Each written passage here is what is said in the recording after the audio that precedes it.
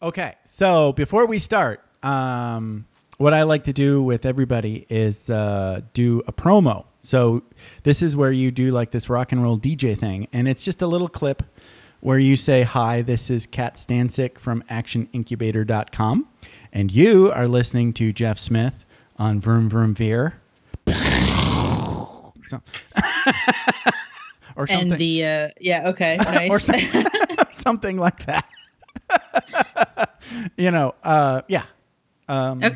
So then, and I use that on other people's shows. So I'll use that on another show, and then so you'll be on more than one show. Say, Great. Ooh. Talking and saying your URL. Isn't that neat? That is absolutely great. Okay, so whenever you're ready to do that, it's Vroom Vroom Veer, Jeff Smith. You got it.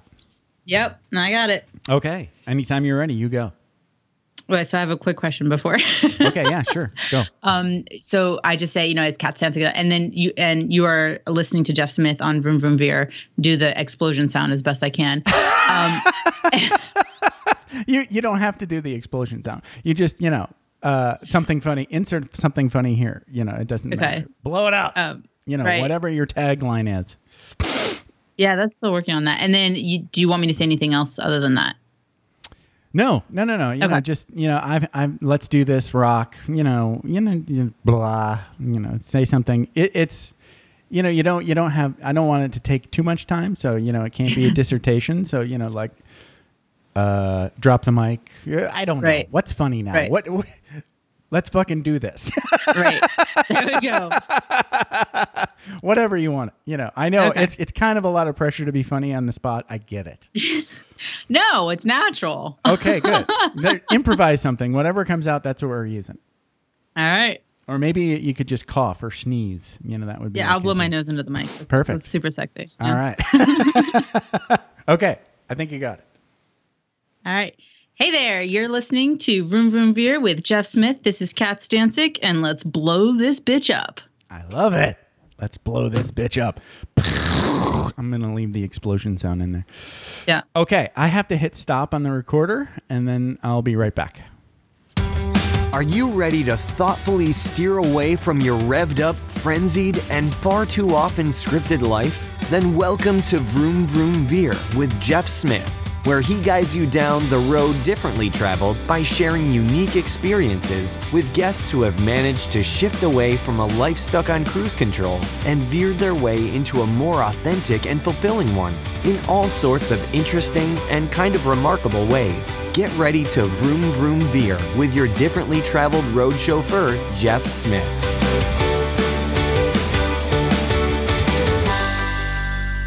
Pritchard, thank you so much for being on Vroom Vroom Veer, and welcome to the show. How's it going? It's going well, Jeff. Thanks for having me on the show. Hey, I appreciate you being here. So you are at maxlist.org. So talk a little bit about what you've got going on and you're most excited about in your business today. Well, we're based in Portland, Oregon. We're an online community for people who are looking for rewarding creative work, Jeff. Right. And we attract people from all over the country, even though we're based in the Pacific Northwest. And the people who come to our site are looking for nuts and bolts advice about job hunting. And people in the region are also visiting our job board. But the reason we attract a national audience is so many people, Jeff, struggle with how to look for work. Yeah. It's a skill that most of us don't formally learn. Right. And many of us, and I put myself in this category, we could have gone to the career services office at the college or the university or talked to a high school guidance counselor, but we didn't do that. We just graduated and just jumped straight into the job market. And many of us struggle because of that, because job hunting is a skill, and you've got to learn how to do it well. Right. And that's what we're excited about at Maxlist, teaching people how to do that well and helping them find work with purpose and meaning. Yeah, it's definitely, this is like this recurring theme that I've heard from many guests and not just people on my show. I think it was the first time I heard this was from Scott Adams, the author of the Dilbert cartoon. Yeah. He said that at some point he got really, really good at getting jobs. Right? So he constantly kept getting every time these were mostly internal jobs that he was talking about, but he still had to go through sort of like the internal version of the interview process to get like a lateral move. And he kept doing that. And he admitted he was pretty bad at all the jobs, but he was really good at getting them. So he learned that it's definitely a skill that's learnable. And, it's definitely something that we all need to work on. I'm working on trying to get a job too. So this is going to be, free coaching hour for me. So okay. Thanks for being here. I appreciate it. Happy to help in any way I can. What is your goal, Jeff? What kind of position are you looking for? Well, I used to be in the Air Force and I used to have a security clearance. So after I retired in 2008, I immediately like even before I retired, I had a job, right? It was like take off uniform, put on uniform, right? Put on civilian clothes, I'm sorry. And then, and change offices and then keep doing similar work. And I did that 2 times. And it was just driving me nuts. I was like, I got to get out of here. This is just like too much of the same stuff. So I took off like 3 years to go to school. And so I did that. And now I've been just enjoying sort of like being semi-retired. I really liked doing temp work. So I was doing that. So I went to massage school. I worked in a massage spa, of all things. So completely different from what I was doing in the military. It was like a nice break. Eventually, I learned that it wasn't a job that I really liked so much, but it was fun to do it anyway. Yeah. Yeah. And that's pretty common that most of us will have not only different jobs, but different careers in the course of our working life. Right. Whether it's after high school or after college, we're likely to be in the workplace for 40 plus years or more. Most of us probably won't retire formally until our mid 60s or even later. Right. Right. And I think that the good news is there have never been more opportunities to do different kinds of work. Yeah. But to take advantage of those opportunities, you need to be clear about what you want, or if you don't know the answer, that's okay too. Right. But you do have to have a short list of opportunities you want to explore. Sure. And if you begin that exploration and start having conversations with people about what excites you, in the kind of work that excites you, rather, you're going to figure out pretty quickly where you want to go, and then and you're going to have such an advantage over other candidates for that job, because many people use the job's hiring process as a kind of research phase. They walk into interviews. Right. And I've done that. Yeah, and I have too. And what happens when you do that is you walk in and you want to have a conversation about what the employer can do for you. And the problem with that, Jeff, is that the employer at that phase has figured out that you've got the skills in the background, but so do the other 4 or 5 people that they're talking to. Sure. And they're looking for people who in those meetings, those conversations, can demonstrate not only their excitement about the position, but what they can do for the employer, how they can make the employer's life easier. Yeah, that makes sense. That actually happened to me. Did it? Yeah. Well, in a weird way, like one of the temp jobs that I showed up for, I think I was hired because they were having so it was just basically sort of like they had a banker VIP or VP doing IT, which is, sort of like, I just used a whole bunch of acronyms, didn't I? Vice president. Yeah. And she was, her background was she was from Thailand, but her skill set was primarily in the field of banking. And she was like put in charge of doing the computer stuff and networking stuff too. Okay. And she needed help because she had all that other work going on and she had to do the computer stuff too. So that's what they were hiring for. But when I went in and did the interview, it seemed to me like I was primarily hired because of my clothes. I think, do things like that happen often? Just where there's a small little, what seems like it might be, I guess we all want to, everybody always says when you interview, you have to dress for success, but I guess not everybody does that, right? Well, yeah. First impressions matter. And right. You do want to think carefully about what you do wear to an interview. For sure. Particularly for that first meeting. Generally, you want to dress one level up. And you should spend the time to look at a company's website and learn about the office culture and dress accordingly. Yeah, for sure. Yeah. But I mean, I think it was funny because during that interview, she was like this vice president that I was talking about was trying to talk me out of taking the job. I was like, no, I think I can really do it. She's like, but you're going to be bored. It's not a lot of work. It's a lot of downtime. And I'm like, hey, look, at this point, I'm kind of like bored anyway. So I might as well be bored and getting paid. But eventually she was right. I mean, that it was, because it was presented like this. It was like, okay, we know this job is going to go through, you're going to have a lot of work for some days, and then other days, maybe you're going to be not working so much at all. But we don't mind. We know that. We want to, have you around anyway.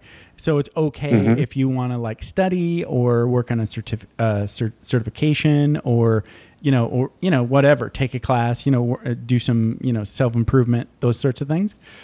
And I said, okay, well, yeah, that's great. Cause there was like this IT certification that I wanted to do anyway. Right. So I thought, okay, great. Right. But then as soon as I got in and I start wanting to do those things, then they're like, well, what's happening is you're studying and the boss is walking by and he can see you not working. And I'm like, but you said it was okay, So that's kind of like where the rub was right away, kind of thing. I was like, you said I could do this and now I can't do this. I'm like, what's going on? So anyway, there you have it. Well, did you stay at that job very long, Jeff, or did you move on fairly quickly? Well, let's see here. It wasn't very long. It was, let's see, like August to January. Yeah. Yeah. But I mean, it's temp. So, and it wasn't really, the major motivation was more, I would have stayed, but I decided to move from Los Angeles to Vegas. So I was like, I'm just going to leave and I'm going to take off and go get this move done and then move on to the next phase. So it was more of we decided to move. Yeah. Right. I probably could have worked through that, because we had talked about it. And if they would if they would have allowed me to move my desk, then the boss wouldn't have seen me every time he walked by because my cube was like right on the way to his office. I see. Strange. Yeah. Well, generally, I found in the readers that I talk to who come to our site and our events that people who are clear about what they want before they walk into the interview room and understand what the employer's needs are probably going to make a match that's going to last longer than that. And it's because of the preparation and the research they do ahead of time. Right. Right. In this instance, it sounds like you got what you needed from that position. And for a short-term assignment, it was right. It was a good one. If you're looking to make settle somewhere for 2, 3, 5 years, you really do want to do that homework before you walk into an interview. And when you do it, you're going to do so much better in the interview process than people who don't take the time to do that kind of preparation. Right. There's this whole movement of sort of like, I know I joined this other group. It was called Career Change Boot Camp, right?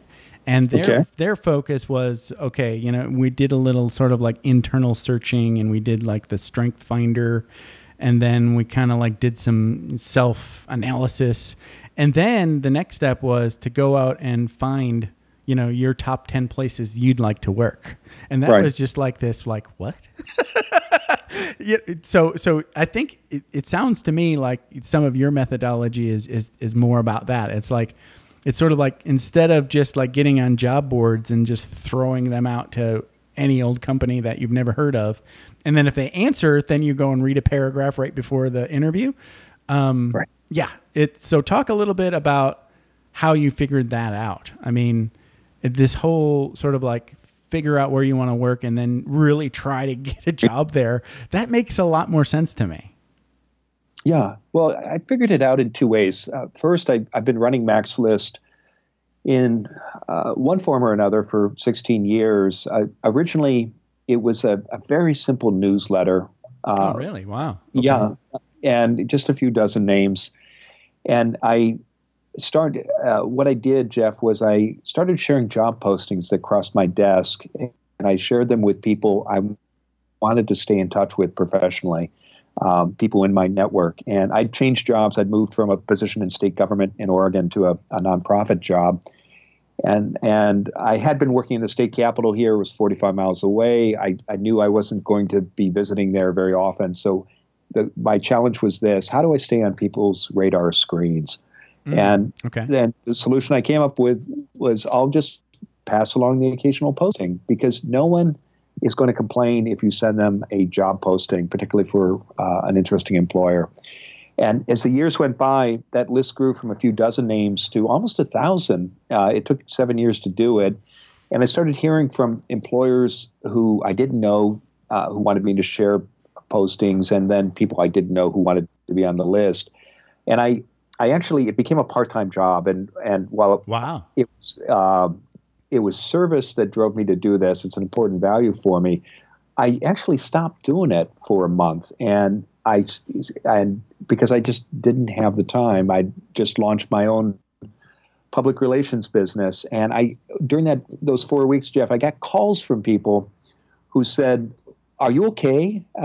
Did something happen?"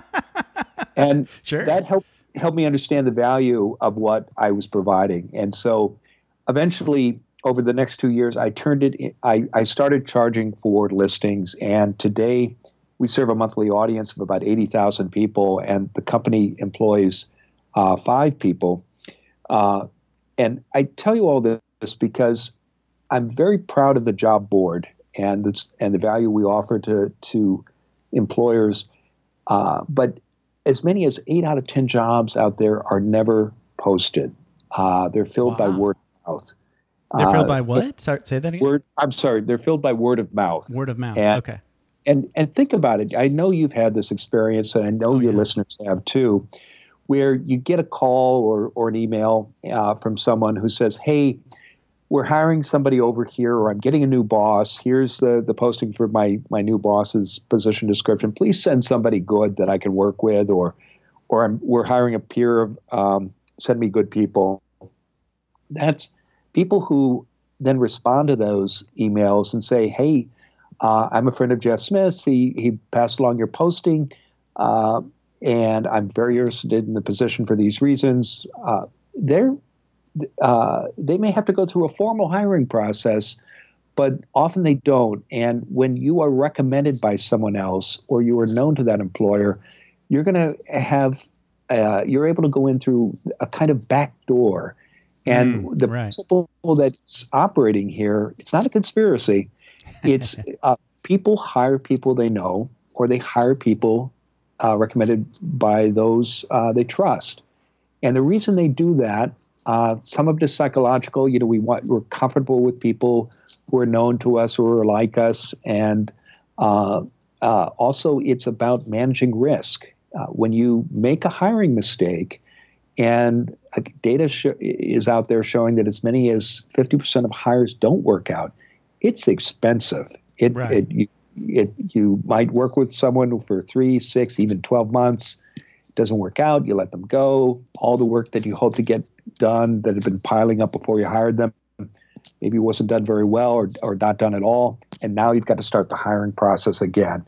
And that's going to take another 3 to 6 months. Right. So managers want to minimize that risk. And the way they do it is by tapping their own networks. And so word of mouth is vitally important in hiring. Right. Now, having said all that, you can say, well, gosh, I don't know how that works.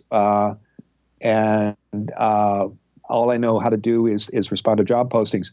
You got to embrace the way the system works, and you have to understand how it works, and then learn how to make it work for you. And that's a big part of what we do at Maxlist through our education and training services. But and they're career coaches and the experience you described, Jeff. There are a lot of good organizations out there that teach this. And so wherever you go for the information, you've got to master this skill. So that's what I say as an employer or business owner. I know this because it's made a huge difference in my own career. I happen to be 59, and before I started Maxlist, I also run a public relations company.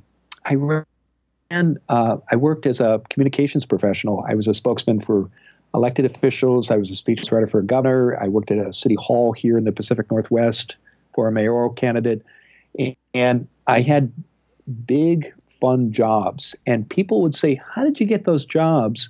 And I got them through word of mouth using the same networking techniques and informational interviews and other methods that you probably learned about in that career boot camp, and that people who get good at job hunting master and apply in their own searches.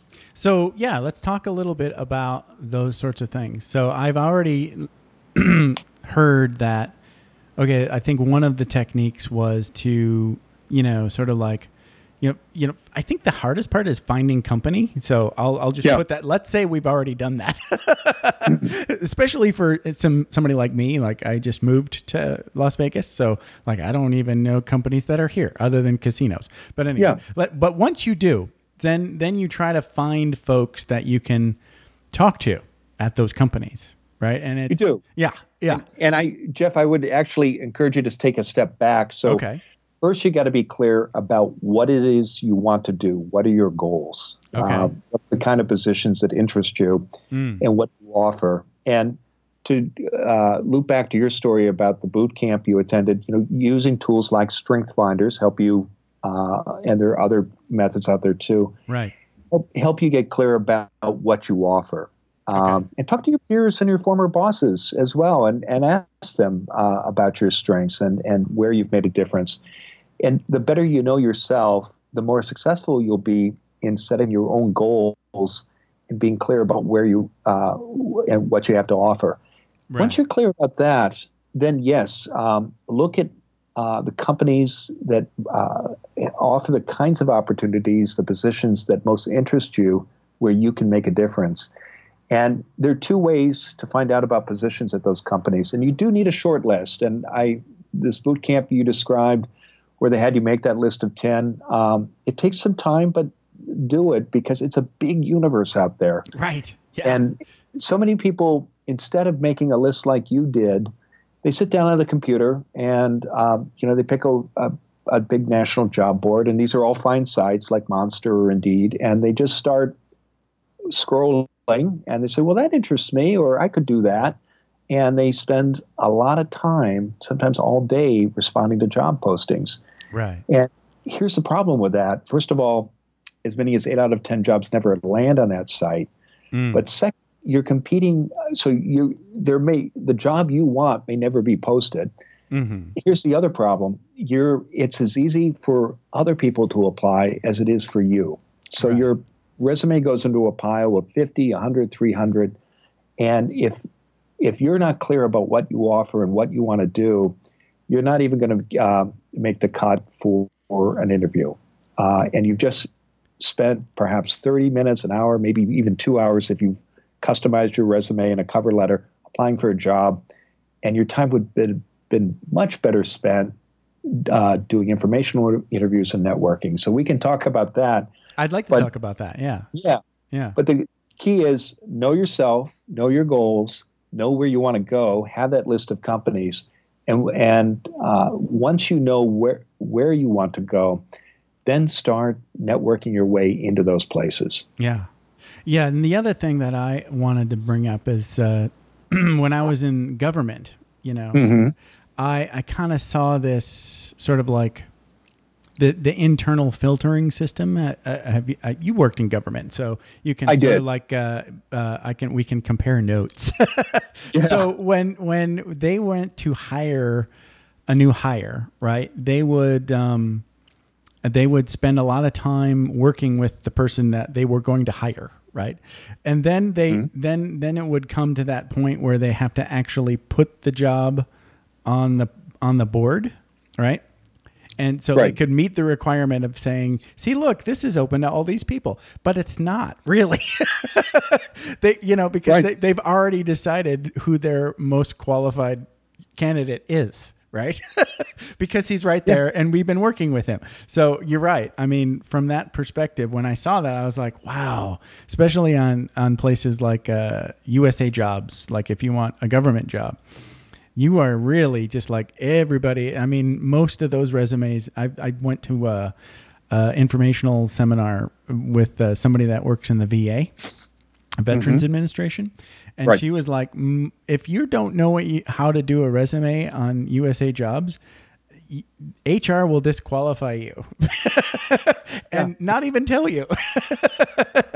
It'll just be like, oh, sorry, we reviewed your resume and you weren't a good match. Good luck next time. Yeah. Right. And that's it. That's the feedback that you get. So I've definitely I've had that experience. That. Yeah. And I've had that experience myself. I actually got my master's degree in public administration from Harvard's Kennedy School of Government. And and I say that because when I came to Oregon 25 years ago, I was looking for jobs in state government and I wasn't getting interviews. And so I finally figured out the system. Someone coached me and they said, look, if you want to get an interview, you need to understand this, and this is way back in the 90s, Jeff. Sure. You fill out the form and the application form rather, and someone is printing it out and they're highlighting the key words in your background and they're comparing it to the position description. So for better or worse, that's how the system worked. But once I understood how the system worked, then I adapted my applications and I started getting interviews. So in the case, and again, I knew I wanted to work in Oregon state government. So I took the time to learn how the system worked. And I didn't stop there. I also set up informational interviews, informal conversations with people in state government to introduce myself, share my goals, get insights into how the hiring practices worked, and also get recommendations about other people I could talk to. And those are the three things you want to do in an informational interview. Tell your story, share your goals, get insights, get introductions. Right. And by doing so, I inserted myself into the conversations that you described a moment ago, where people are inside government, and it happens in the corporate world too. Right. A position is going to open up, and there are probably some internal candidates, and people, again, hiring managers want to manage risk. So they say, okay, we are required to post this position. And we may or may not really consider people from the outside, but we got to find a good person. So let's look again to people we know. Let's look inside. Maybe look at people at other agencies or at other companies, and then let's see what we get from, candidly, what they might consider a kind of cattle call. But if you want to be part, again, recognizing that people hire people they know or recommended by people they trust, if you want to be part of that conversation, you got to get in front of those hiring managers when they're having those internal conversations. And you can do that. That's a skill you can learn how to master, and you can execute well. So give us an example or a story of a successful setup of how somebody would go and set up one of these informational interviews. So sure. Does it just start with an email or a phone call, and which works best? It's generally an email because that's how most people communicate today. Right. And it's a short message with a clear subject line. And a typical request for an informational interview might go like this. Dear Jeff, my friend Mac Pritchard suggested I contact you. I'm exploring opportunities in public affairs in Las Vegas. Because you've worked in government or you currently are working with the Veterans Administration in public affairs today, he thought you'd be a good source of opportunities in the area. I'd love to sit down with you for 15 to 30 minutes at your convenience to talk about the field and who might be hiring in the area. I'm available between 10 and 3, Mondays, Tuesdays, and Wednesdays. Let me know what might be most convenient for you. Wow. I look forward to hearing from you. Okay. And then you can also insert a line saying, as you could attach as my resume, as you can see, I have a considerable experience in public affairs. And then in your subject line, you want to say something like, Mac Pritchard sent me a request for an informational interview. And people will respond to that first request. I usually let it wait a week, then I make a second attempt, and it's a very brief follow-up saying, hey, just following up on the note below. I know you're a busy person. Would be grateful if you could find time, 15 to 30 minutes to meet on these dates during these times. Wow. And then I'll let it go. Almost everybody responds the second time. But if I don't hear, I'll make one last attempt, and it's usually just 1 or 2 sentences saying, hey, following up on the messages below, don't want to be a pest. I'll just wait to hear from you. And I found I can count on one hand, Jeff, the number of people who've not agreed to meet with me. And I've done this hundreds of times and worked with people who've done it as well. Yeah. So that's how you want to do it. At this point, you're not even asking for a job necessarily. No, you're right. You're trying to hack the hidden job market. And the way you do that is by inserting yourself into conversations about those up to 8 out of 10 jobs that are never advertised. And when you're doing a job search, your most valuable asset, Jeff, is your time. So how are you spending your time? Right. Most job seekers spend 100% of their time responding to job postings. Right. And we already know that doesn't work very well. Well, just look at the numbers. So if 2 out of 10 jobs are posted publicly and you're spending 100% of your time chasing those 20% of the jobs, you're missing out on the other 80%. Right. So you need to do both. You need to check job boards. Absolutely. Check mine. There are 40,000 niche job boards out there, and they are a good source of leads. But you should spend the majority of your time doing informational interviews, attending industry events, and consider volunteering for professional groups in your world, because it's your network that is going to tell you about the jobs that are never posted. It's your network that's going to recommend you for those positions, and it's your network that's going to give you the heads up on who's going to be hiring in the short term or in the future, so you can reach out to those hiring managers before they even begin planning filling those positions. Let's talk a little bit about the volunteering aspect. So, do you have any good success stories that came out of some volunteer opportunities? Yeah, I personally, I've used volunteering in my own career before I started my businesses to build professional relationships with people in the field where I wanted to work. So I worked in electoral politics and for elected officials for a number of years. And a good example personally of how volunteering helped me was one of my goals after I got out of grad school was to work for a governor. And I moved to Oregon. I worked at City Hall for a mayoral candidate, but I wanted to work for the governor of Oregon. Oh, okay. Wow. So that was on my list. And so 3 years after I got here, there was a gubernatorial election. I volunteered for the successful candidate. And I was one of a large number of people that got, frankly, a courtesy interview, but it led to another interview, and I didn't get a job. And then I met the people who ran the office. I made a point of staying in touch with them professionally. They knew me from my volunteer work on the campaign. And when another opportunity came up 2 years later, it was a temporary assignment. And I contacted them about the opportunity. They knew who I was, what I could do, and they didn't consider any other candidate. So I went there for a 10-week assignment, Jeff, and ended up staying 3 years. Nice. And yeah.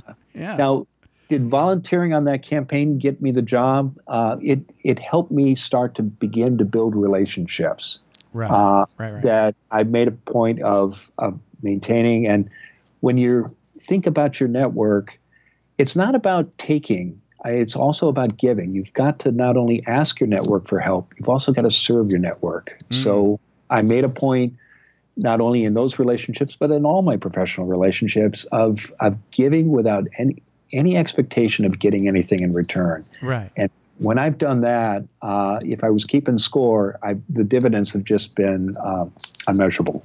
So when you think about volunteering professionally, I'm a big fan of getting involved in industry groups in the field where I want to work or I am working.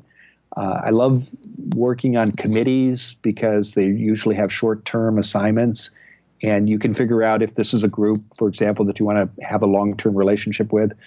The great thing about short-term assignments, perhaps working on an event or a particular project, is it's got a beginning and a middle and an end. Right. It's not a lifetime commitment. Yeah, it's not a 4-year service on the board. And you can show people quickly what you can do, and they'll see the results. Right. Yeah. So, I've heard this, the story of volunteering like lots of times. So my question is, I'm involved in a search and rescue team. So, okay. And I just joined. Good for you. Yeah. But here's the thing is I'm meeting people, right? So, and I've heard this suggestion before, but if you could just give me an example of, okay, so like now you've met people and you know them on the internet, you've got their email and their Facebook page, and you wanna stay in touch and be helpful and giving. So give me an example of what sorts of things that you're doing for them. And I get it. It's just, maybe I'm doing it and not knowing it, it's like, it's like, I don't think I've gone out and went, I want to help this person. Right? Yeah. How can I be a resource for them? Just give me an example of a moment when somebody in your network, maybe you reached out to them and you said, hey, if there's anything I can do for you, you let me know. What sorts of things are you doing when they say, yeah, you can help me do X? What did you do? Well, first of all, you're doing it, Jeff, because you're asking. It's as simple as asking the question. Okay. How can I help you? Right. What can I do for you? And it's surprising how rarely that question gets asked. So, for example, I talked earlier about an informational interview, and this is, by the way, we talked about how a good informational interview works. An ineffective informational interview is where you walk in with no agenda, no timetable, no ask, and you have a general request like, I'd like to get together to pick your brain, or maybe we could just have coffee. It's a business meeting, and okay. I know that you would not walk into a business meeting, Jeff, without a clear outcome in mind and an agenda, whether it's written or in your head. Okay. And knowing what you want to get out of that conversation when both parties stand up. So when you have, but to your point about how can you be of service to your network, at the end of a conversation like that, ask people, hey, what can I do for you? After you've shared your story, you've asked them for insights into the field and introductions to others, say, well, it's been a great conversation. I really appreciate your help. What can I do for you? And listen and listen to what people tell you. And in your volunteer work with the search and rescue group, build relationships with people. Recognize that not every contact there is going to lead to a job. In fact, most probably won't. Right, right. That's okay. No. So yeah, and that's okay. What you're doing is you're working in a field that interests you. You may want to work professionally in that world one day, and a good way to make that happen is begin to build relationships and friendships with people in that sector, and that's what you're doing. For it to lead to a job, you've got to be clear about your own goals and what you want. You got to understand what employers, who the employers are in that world, because it may not be the volunteer group that you're working with. Maybe it's working for a law enforcement agency in your county. And they're in the Las Vegas region. I'm guessing there are probably several dozen law enforcement groups. Right. So you've got to build a map, a kind of a roadmap to that world, whatever field it is you want to work in. Figure out who the employers are, who's doing exciting work, who's getting new budgets or new grants. It might be adding people. And your volunteer work can help you build that roadmap out. And even if I don't know, like really I don't know, but it's more like, hey, what do you got going on? You're putting yourself, at least you're not sitting in your house, smacking keys on your computer thinking, why am I never getting a job? Yeah. You're talking to people and saying, right. Yeah. And saying, where do you work? Oh, I work here. Oh, okay. Yeah. What do you do? And you're having conversations with real people out in the world. But that's probably really cool, so. Yeah. And in your example, you can ask people that you work with as a volunteer who have professional positions, love to get together for coffee for 15 to 30 minutes just to talk about the work you do, how you came to do it. Yeah. What challenges did you have to overcome to get that job? And, I'm trying to understand this world. What kind of positions are out there? I might want to do this work professionally one day. And I want to understand what employers who hire people like you look for when they do it. Yeah. And you have a series of questions like that, or conversations rather, and you'll get good understanding and insights into who's hiring, what they're looking for, what their problems are, and advice about how you, with your background and skills, can help solve those problems. Because again, it all comes back to what you can do for the employer. Right. Amazing. So let's talk a little bit about networking, because I know a lot of people get kind of cringe when they hear networking. So how is, I know kind of, we've been talking about networking this whole time, but like in your mind, how is it different than, like just the slimy sort of like, because everybody knows the bad side of networking, those people that just sort of like hand you a card and talk at you for 30 seconds and then move on without waiting for any sort of response. So that's the icky version, right? So what's the good version? Is it what we've already been talking about? Oh, just to add to that picture you painted, I think people imagine that conversation happening in a rented function room at the airport hotel, and the person you're chatting with is dressed in plaid. And I'm glad at that. Right. And I'm not mocking those folks. I think people, good networking is about two things. It's about learning and it's about service.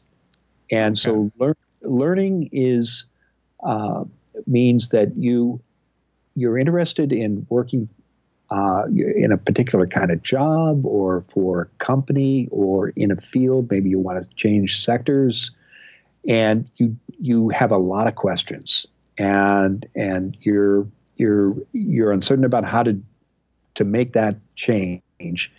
And so you learn when you network well by having conversations through informational interviews with people who have made that change, who have those jobs, who work in that field.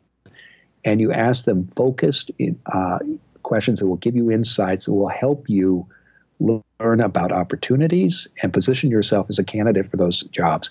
You may also find, as you do that learning, Jeff, that maybe you don't want to work in that field. Maybe you don't want to work at that company. And it's good to know that before you go interview applications. Yeah, for sure.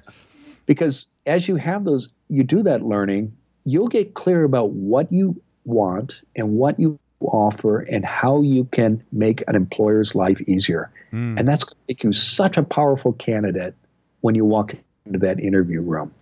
So good networking is about learning, but it's also about service. And we talked about volunteering, signing up for a committee at a professional association in your field, maybe offering to put together the lunch program at the monthly chapter meeting. And you do this, again, without any expectation of getting anything in return, but the dividends will be remarkable. And it's also about giving. And this is part of service. When people ask for your advice or your time, you have to manage it. You can't, what generally, you don't have to spend an hour with someone over at a coffee shop to help them. You can often have a focused conversation and give them real value in 15 to 30 minutes. Right. But you've got to give to others when they ask for help and offer to do so. And when you do that, you'll not only feel good about yourself, you'll benefit professionally as well. For sure. Wow. I'm learning so much. Thank you for the great questions. Yeah. Well, this I'm having fun because it is like I had gotten to the point. So I'm primarily doing computer stuff, like, in the information technology field, IT world. My latest thing was that I just completed a Security Plus. So Security Plus is this sort of like computer security certification that the DoD requires for any sort of contractor that they hire for any job. So if you want to do any kind of IT work with the DoD, you have to have one of these 3 certifications, and Security Plus is like the easiest one. So that's the one I got. But it was really hard. Good for you. Yeah, it was really hard. But anyway, so I passed that, and there was a contractor out in Falls Church, Virginia. And it turns out that right now, as crazy as this sounds, it looks to me like the DoD is writing a contract to do. I've seen lots of figures bandied about, but I'm going to go with the biggest one. It was 200,000 computers migrating from Windows 7 to Windows 10, all in fiscal year 2018. The rub is they're asking candidates to have an active secret clearance, which mine expired years ago. So this company was unique in that they were willing to sponsor, that means pay for, the investigation that goes along with hiring somebody that doesn't have the secret clearance. That means that they have to take on that financial burden of whatever it costs these days to pay the government to get that clearance, that investigation done. Now, I would probably have a leg up on, 80% or maybe more of anybody just that has never, ever been cleared ever, right? Because I was in the government and I had a security clearance for years and years and years. And mine only expired in 2010-ish, maybe later than that. So they wouldn't have to investigate my whole life, right? So, but now, I don't know if this is a budget thing. It's always a budget thing, right? But now, just right after I get my Security Plus test done, I email her back and she's like, the security clearance sponsorships are on hold right now. And I'm like, yeah, okay. All right. So back to the drawing board. Anyway, so that's my current thing to do because I've already done that. And this is an interesting job for me because I wouldn't even be working in Vegas. It would be total 100% travel position. And I love that. And my wife loves it too. She's like, wow, that sounds awesome. So basically they send me to insert base name here for anywhere from 2 to 5 weeks. And then I do the install, migration, whatever you want to call it, work. And then it's done. And then they send you home for a week and then you do it again. So anyway, I mean, it's only a year contract. So it would be interesting enough to invest all of that time and effort just to get the security clearance because they last for 10 years once you get them. And then it would be, way better. Well, I would be like more qualified than 90% of people to get any sort of government job with any sort of federal government agency in and around Las Vegas. So that's what I was working on. We'll see if it works out. but I still want to, in the back of my mind, want to still keep working on this other, because that's not really career change. That's just more like pound the pavement and get a job in my mind, because it's not different. Mm-hmm. I've already done it, right? It's not a career change. Right. Right. So anyway, I just wanted to let you know where I was at. And everybody else now knows. Well, as you talk, Jeff, I mean, I can feel the energy in your voice. It's clearly an opportunity, this position in Falls Church, that excites you. Oh, so yeah. That would be a blast. Yeah. Yeah. To get back and hang out with GIs again, that, hey, that's fun. Yeah. Right. Yeah. And then I'm sensing, too, from the energy in your voice, that the idea of continuing to work on these kinds of projects in this world and having the security clearance that will let you do that is something that excites you too. Yeah. Oh yeah, for sure. Yeah. And I'm 48, so really I only have maybe 20 years left of working time. So I think I want it to be fun. More fun than what I was doing in the military. Well, it's not like that the military wasn't fun, but it's not how did I say it? In the military, it was all about, were you working with people that were, sort of like a good match for you? Right. That's how I assessed whether or not I was having fun or not, if that makes any sense.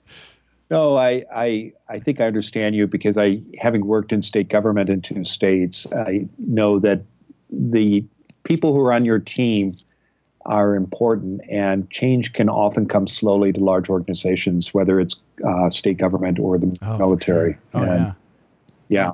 So the people that you're around and that you can learn from and support and work with, it's important in any organization, but especially in those larger organizations. I actually really liked being overseas more, because in an overseas military situation, nobody's there for longer than 3 years.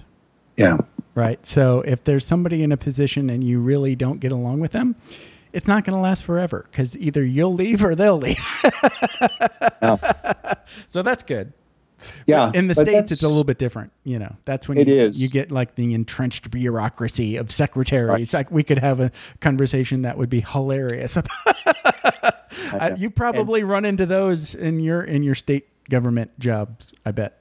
Well, I was different in Oregon state government. I worked there for, 7 years. And after I took that temporary position, I had a series of what are called limited duration assignments. And sometimes they were 3 months, sometimes they were a year. But I liked that. There was frequent change. I got to work on different teams. I got new Lots challenges. Of variety, right?